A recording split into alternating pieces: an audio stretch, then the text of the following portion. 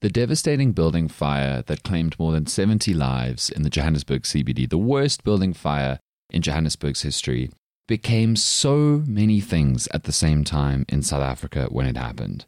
And it has come to represent so many crises, so many issues facing South Africa right now. Decaying areas, government inaction, political squabbling, scapegoat blaming of illegal immigrants, xenophobia, for some reason hating on NGOs, all of these different political ideas swirling together that many, many politicians are going to make or try to make the 2024 election about. And the history of the Johannesburg CBD, the way that it got to the point now where it is so dangerous, you can barely walk around in the city. It is abandoned by the government, avoided by the police, a terror for emergency services to go into. That story of the Johannesburg CBD is also a perfect symbolic representation and example of so many things that have gone awry in South Africa in the last 20 years. This is the issue with the Johannesburg CBD. This is a big conversation. This is really hard.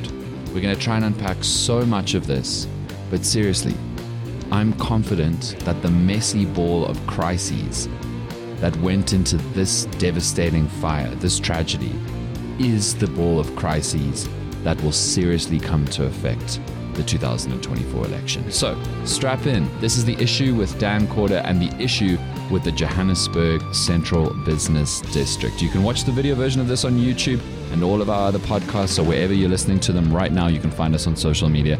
Let's dig in.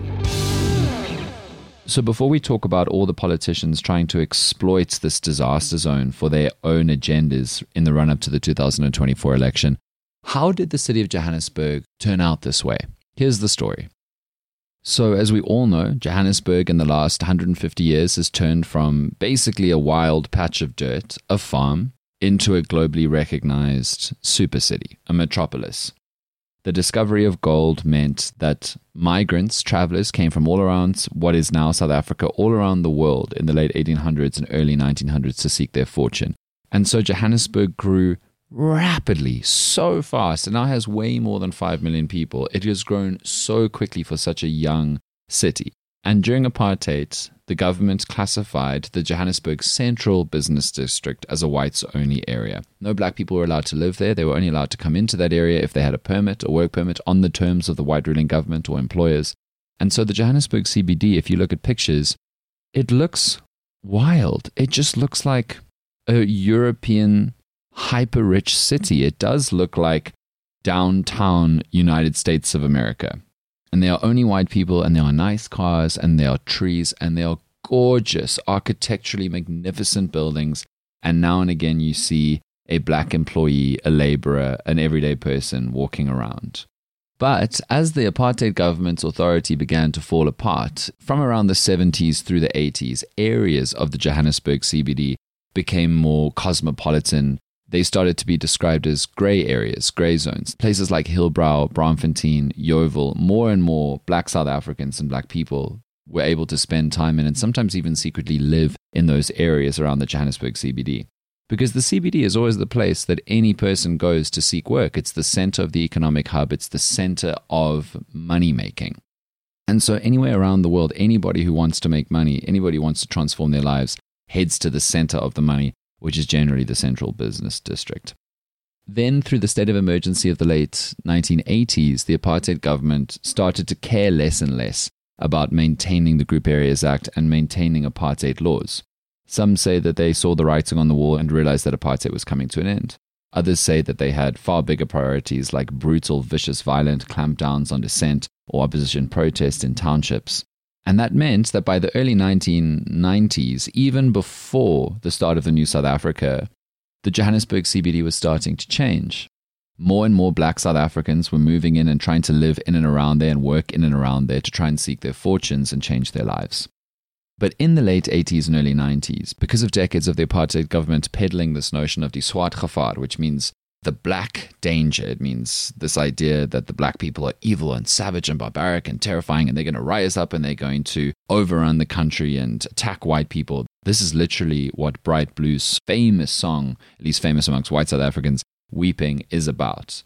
about this fundamental fear that the apartheid government incited in white South Africans about the danger of apartheid falling apart and the danger of empowering black South Africans, which the apartheid government then used as a reason to say, vote for us, because we are the ones protecting you, keeping your life cute, holding back die swart gevaar, the enemy, the external enemy that we will protect you from.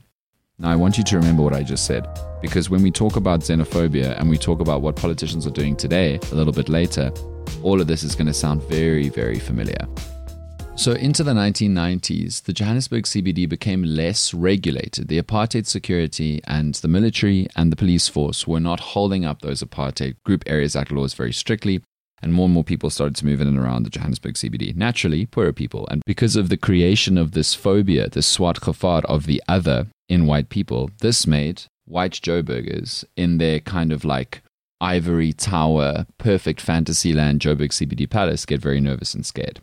And by the 1994 elections and beyond, there were many South Africans, black South Africans, moving into and trying to work in and around the Johannesburg CBD and trying to find places to live. And many of them were very, very poor. They were moving from poverty-stricken contexts to try and find better lives for themselves. And into the New South Africa, the New South African government did little to nothing to try to keep order and keep law enforcement on top of what was going on in the Johannesburg CBD. So petty crime started and then petty crime increased. And because of another legacy of apartheid, which is called spatial apartheid, because there were very few places for poorer South Africans and black South Africans to live in and around the Johannesburg CBD, people started to try and live wherever they could. And they lived in hostels and they lived in abandoned spaces to try and live near the money, because spatial apartheid had always kept black South Africans very far away from places where they could make money. And so where there are poor and desperate people, inevitably criminal organizations come in to rule over them, extract rents from them, and create a new system of power where, in particular, the government's instrument of power, their law and order, the police, is not present.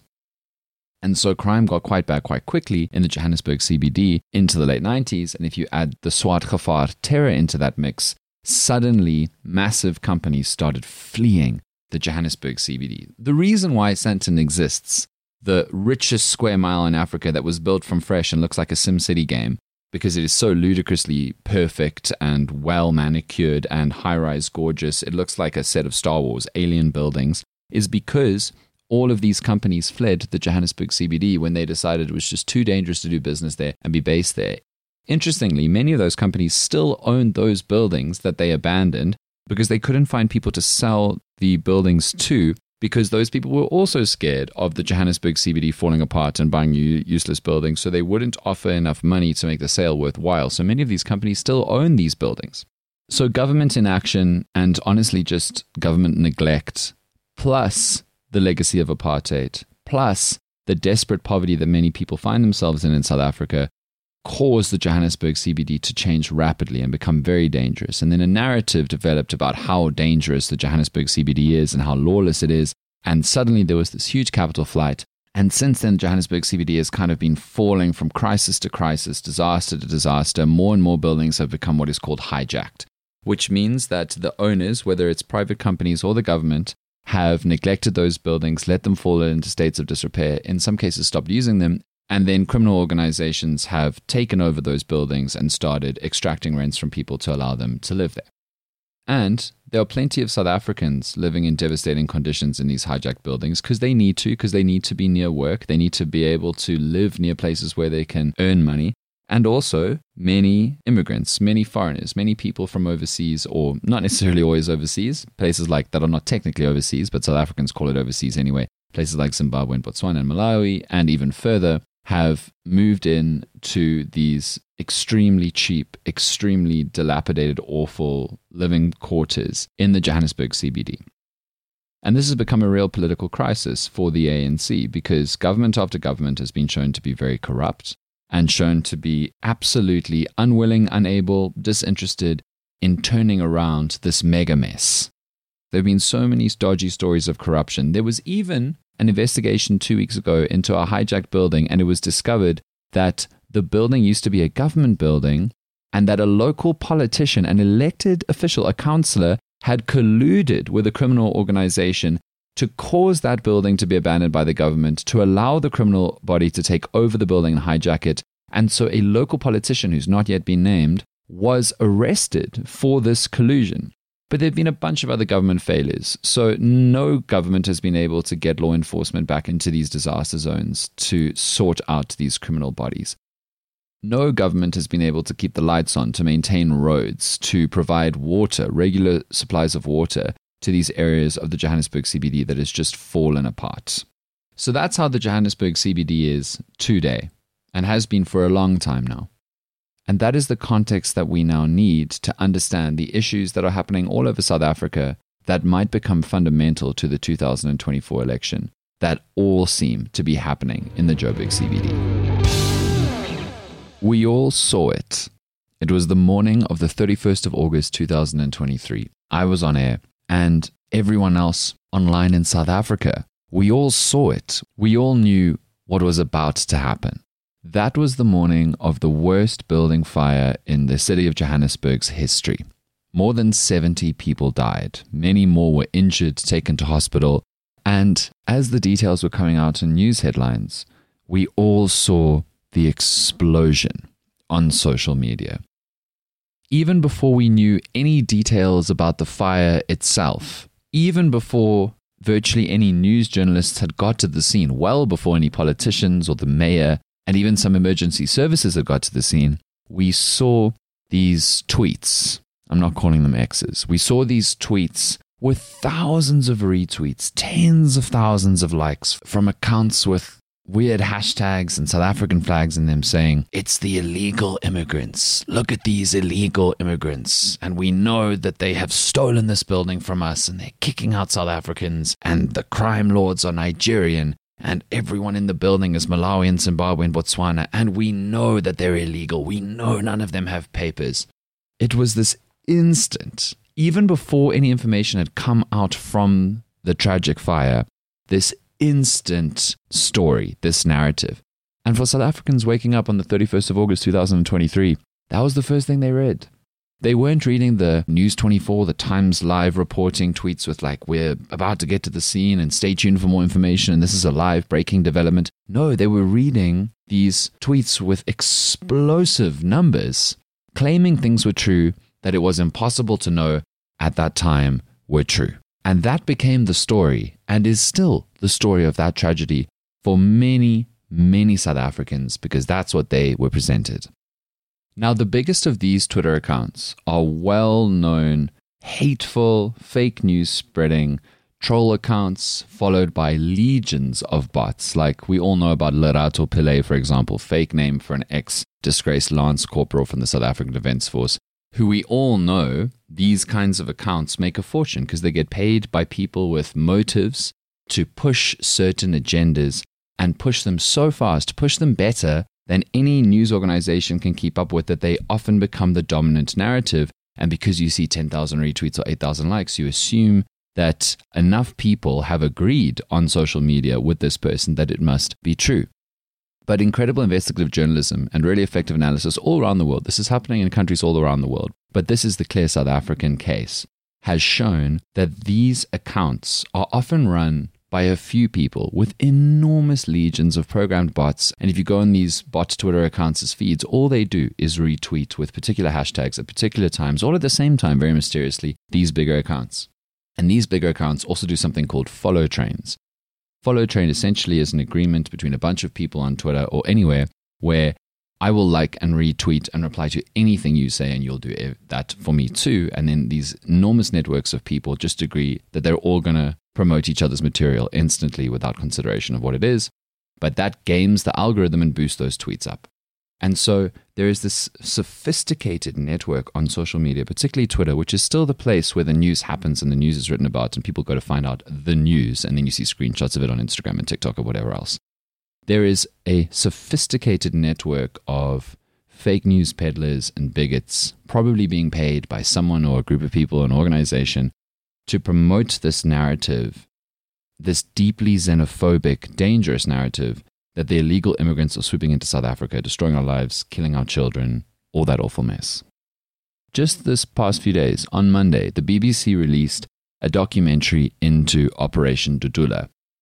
Now, Operation Dudula is a vigilante group of South Africans claiming that illegal immigrants are the worst, and literally going out and trying to cause, incite, or themselves go and attack immigrants in South Africa.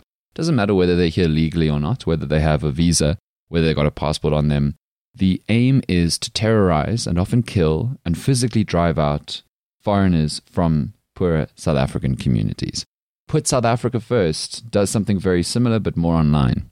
And it's awful. And that is truly illegal. That is evil. That is violating the rights of people. That is vigilante action and should be condemned. But the reason why I think it's so clear that this will matter in 2024 is that the idea of the illegal immigrant being the problem has seeped into South African mainstream politics. Some years ago, Herman Mashaba, when he was still with the DA actually, when he was mayor of Johannesburg, was seen as being one of those people, and all of these accounts were retweeting him and promoting him and saying that he was the kind of clear-seeing one who was going to save Johannesburg and fix it and clear out the Johannesburg CBD, the inner city, and rid the country of the evil of illegal immigrants. And he had some very, very bad quotes that he gave on the record, like us and them, like kind of, it felt like he was dog whistling to this sense of like frustrated xenophobia to try and get people on his side and raise his profile. Now, interestingly, in the last few years, all of these accounts have kind of denounced Mashaba as being actually just, with his new party, Action SA, the DA light. They are furious that he's taking meetings with Steenhuisen and that he's cooled his rhetoric on illegal immigrants and occupation. But after this building fire, other prominent politicians like the Patriotic Alliance's Kenny Kunene, similarly Gayton McKenzie, their leader who's been saying a lot of this kind of thing, rushed to the scene and got on all of the political talk shows and all of the news bulletins saying, this is the problem with illegal immigrants. They have destroyed the Johannesburg CBD. They have taken it away from good, hardworking South Africans. Good, hardworking South Africans are being killed, losing buildings, being kidnapped, losing jobs, losing money, being driven into poverty by the illegal immigrant. And so it's very clear that there is an orchestrated plan to incite feelings of xenophobia based often on fake news, trying to incite terror and incite loathing towards the enemy, and the enemy is the illegal immigrant idea in South Africa. We've seen extraordinary things. We've seen government politicians saying that there could be more than 10, 20 million illegal immigrants in South Africa when it's probably more like 4 or 5 million. This is coming from government departments over the last few years. And we have also seen the blaming of immigrants of the other all around the world throughout history. I know you're probably just instantly thinking Nazi Germany because it's become the emblematic example, but anti-Semitism against the Jews was happening for hundreds of years in pogroms across Russia and elsewhere long before Hitler in the 1930s. You see the illegal immigrant shtick being thrown around in the United States of America, tons. It was the underpinning notion of the whole of Brexit. And the reason why it is so popularly used by some politicians is because it's incredibly useful. It does a few things. Firstly, and most importantly for lots of politicians who are in ruling political parties, it outsources the blame. The country's getting worse, but it's not our fault as the government. We are being invaded. It's not your fault as the people. You are being overrun by the immigrants. And they're probably all illegal and they don't speak like us or sound like us and they're just coming here to steal our stuff and exploit our resources and ruin it. Now, it is obvious that in the vast majority of cases, immigrants move, like all people, move to a place where it is likely that they think they can create themselves a better life, maybe from awful, difficult scenarios. But it is also true that hundreds of millions of people have migrated and become model citizens, builders of excellent communities, contributors to countries. This is the tale of the history of humanity. The whole of Johannesburg was built from scratch, from a farm where some gold was found, into a city of generations and generations of people moving there from all over the place. But to a politician wanting to outsource the blame for, say, their party doing badly, they're invading. They're destroying all of the good work that we're doing. It's not our fault that things aren't going well for you, South Africans in this case. It's not my fault for not doing my job as a politician. It's their fault. It's also a very useful political ploy to use as an opposition party because you get to say, Again, we're being invaded. You create this siege mentality that there's an enemy to defeat. And the enemy to defeat political idea has also been used for centuries. George Bush invaded Iraq and Afghanistan on the idea of the enemy to defeat, and his polling numbers surged because he was the protector and he was protecting the people of the United States, and without him they wouldn't be protected from the enemy. Nigel Farage in England got incredibly high profile because he was saying that we're being invaded and we're being washed away. You see in America now this very deeply racist idea of the Great Replacement theory, where some bigots in America are trying to convince everybody that allowing immigrants in is trying to destroy the white race and overrun it and run it into minority. And all of this is an attack on the white race, and it's orchestrated by some evil Illuminati-type cabal from a central organization that's trying to destroy the whites with no evidence. But it's a politically powerful, effective strategy if you're willing to double down into very bigoted and nearly always non-factual, completely evidenceless claims about the attackers. So this strategy has become incredibly useful to use in the city of Johannesburg, in the CBD, because it has fallen into decay. Buildings have been hijacked. There are many foreigners living in and around the city of Johannesburg. And whether they are legal immigrants or illegal is irrelevant to the narrative. It doesn't matter for these politicians and what they're trying to peddle and what they're trying to put out there, and all of these enormous, very, very powerful fake news peddling bot accounts. So tragically, that is exactly why this idea of the evil foreigner is being built up for the 2024 elections. It's very, very useful for a ton of different politicians in different positions of power. People in power can say, but we're being invaded and they're the problem and we will rise up and deal with this. And people outside of power, minor political parties, can say the government is unable to deal with this invasion, so we will deal with it. The Johannesburg CBD today is wild. It's lawless in many parts. It's very dangerous. There are these beautiful, iconic architectural masterpieces, these old buildings, which used to house some of the richest and most powerful companies in the world, some of the biggest banks, some of the most famous newspapers, some world-famous institutions like the Carlton Hotel is always used as the example. And so you can see the history of this absolute powerhouse of a place, something that it's been compared a lot with old New York is how it looks. But many parts of the Johannesburg CBD now are miserable. The roads are broken up. There's no lights on. There's trash and rubbish and dirt lying everywhere. People are really desperate and poverty-stricken. They are shanty towns.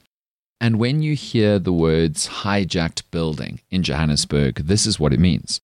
There are many buildings in Johannesburg that used to be owned by big companies or the government. Some of them still are, but today they are occupied by essentially townships built inside the building. So it's often described as you walk into the ground floor of a building and essentially you walk into a kind of corridor, and if you follow the corridor, 20 or 30 shack homes, rooms basically, have been built on that floor, and it's the same through all of the floors. The fire department of the city of Johannesburg says that over half, maybe more than 60% of the buildings in the Joburg CBD are fire traps. If a fire starts in one of those buildings, people are going to die. Lots of people are going to die. Joburg law enforcement doesn't even go into large parts of the Johannesburg Central Business District. Emergency services try to, but it's really scary. Ambulances get robbed, fire trucks are scared away. Many of these streets and hijacked buildings are run by organized crime, by crime lords, by gangs. It's a terrifying place to be in. But beyond brazen xenophobia, often without any factual evidence, there's a lot more blame shifting going on. Lindiwe Zulu, who is the current Minister of Social Development in South Africa, rushed to the scene and then gave what is now a very, very famous or infamous interview where she blamed the Johannesburg building fire on apartheid. Now, on the one hand, what she said is absolutely ludicrous. But on the other hand, as you've heard me describe, there is some historical truth. A lot of these crises that we see now in the city of Johannesburg were created by the apartheid government and then inherited by the ANC rulers. But it's been nearly 30 years of ANC rule, and this was a government building. This was a government building that was dedicated to, ironically, helping vulnerable women and children who are homeless or were the victims of domestic violence or abuse. This is what this building was for, and government neglect, ANC neglect in the last 30 years, allowed the building to fall into disrepair. And then, when criminal organizations basically took over the building and told the people working there, don't come back or we'll deal with you, the ANC government did not send in police, law enforcement to try and get rid of the criminal organizations and preserve the building, and then the building became hijacked, the one that then burned and more than 70 people died. So Lindiwe Zulu was, I think, correctly lambasted for that claim that, oh, this was apartheid's fault and ignore the last 29 years, we, the ANC, didn't mess up at all. But this is a particularly ANC problem because this has been an ANC government-run South Africa now since 1994. And so then what we saw was a bunch of political squabbling over which politician's fault it was. A former local politician came out and he actually quit, he said, because he was so frustrated by the situation that I'm about to tell you. But he said that he was working on a plan and had the power to do something about it in a coalition government a few years ago that he believed would sort out the Johannesburg CBD. And then political infighting caused the coalition to collapse. And then a new coalition government was installed. This local politician was not involved in the winning team. And so his plan fell away and it hasn't been picked back up again. And this is another serious problem with coalitions, which is going to be a central issue in the 2024 elections, in local government and maybe even in national government. It is crazy to think that between 2000 and 2019, there were only 3 mayors of Johannesburg. Now there have been 8 mayors in 4 years. And every single time there is a new coalition collapse and a new bartering and restructuring of power and new people put in different positions, projects stop. Solutions fall away. They maybe get picked up again, maybe they don't. Many of these people don't know how long they will be in power for, so they don't even really know what to invest their time in. They don't know why they'd invest their time in these projects. And so the dysfunction that we see in the Johannesburg CBD is a warning sign of one of the bad outcomes of unstable rulings between many political parties forming in coalitions. Very scary. And we watched in the last few weeks all of these different politicians, DA, Action SA, Patriotic Alliance, ANC, all blaming each other for this coalition's mess. And one of the consequences is this kind of disaster in this burnt building in Marshalltown, Johannesburg. And the last blame shifting, and I want you to watch out for this as we come into the 2024 elections because it's becoming more and more common, is political parties blaming NGOs, public interest groups, for the crisis in the city of Johannesburg. Because here's the basic idea that political parties try to peddle. They want to clear out these hijacked buildings, but every time they're about to do a raid or they're about to clear out these buildings and make a ton of arrests, they are stopped by court injunctions where basically NGOs like the Helen Suzman Foundation and others take the government to court to say, you're not allowed to do this. And the political parties say, so it's the evil NGOs who are stopping us from sorting out this problem in the city of Johannesburg.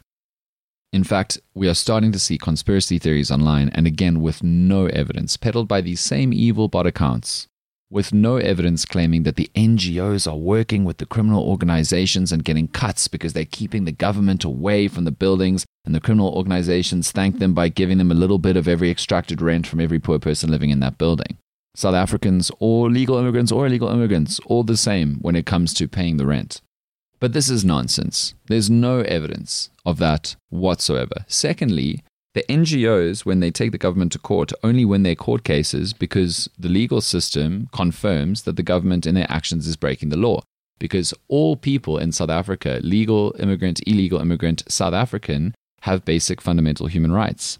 And the basic fundamental human rights that the government breaks if they turf people out of buildings is then the people are on the street. They're without shelter, they're without basic services and protection, which, by the way, the government is already not providing them. And the court says you need to provide them new lodging and new resources and basic services if you are going to kick them out of these buildings. It is your job then as the government to provide safe haven while you sort this out.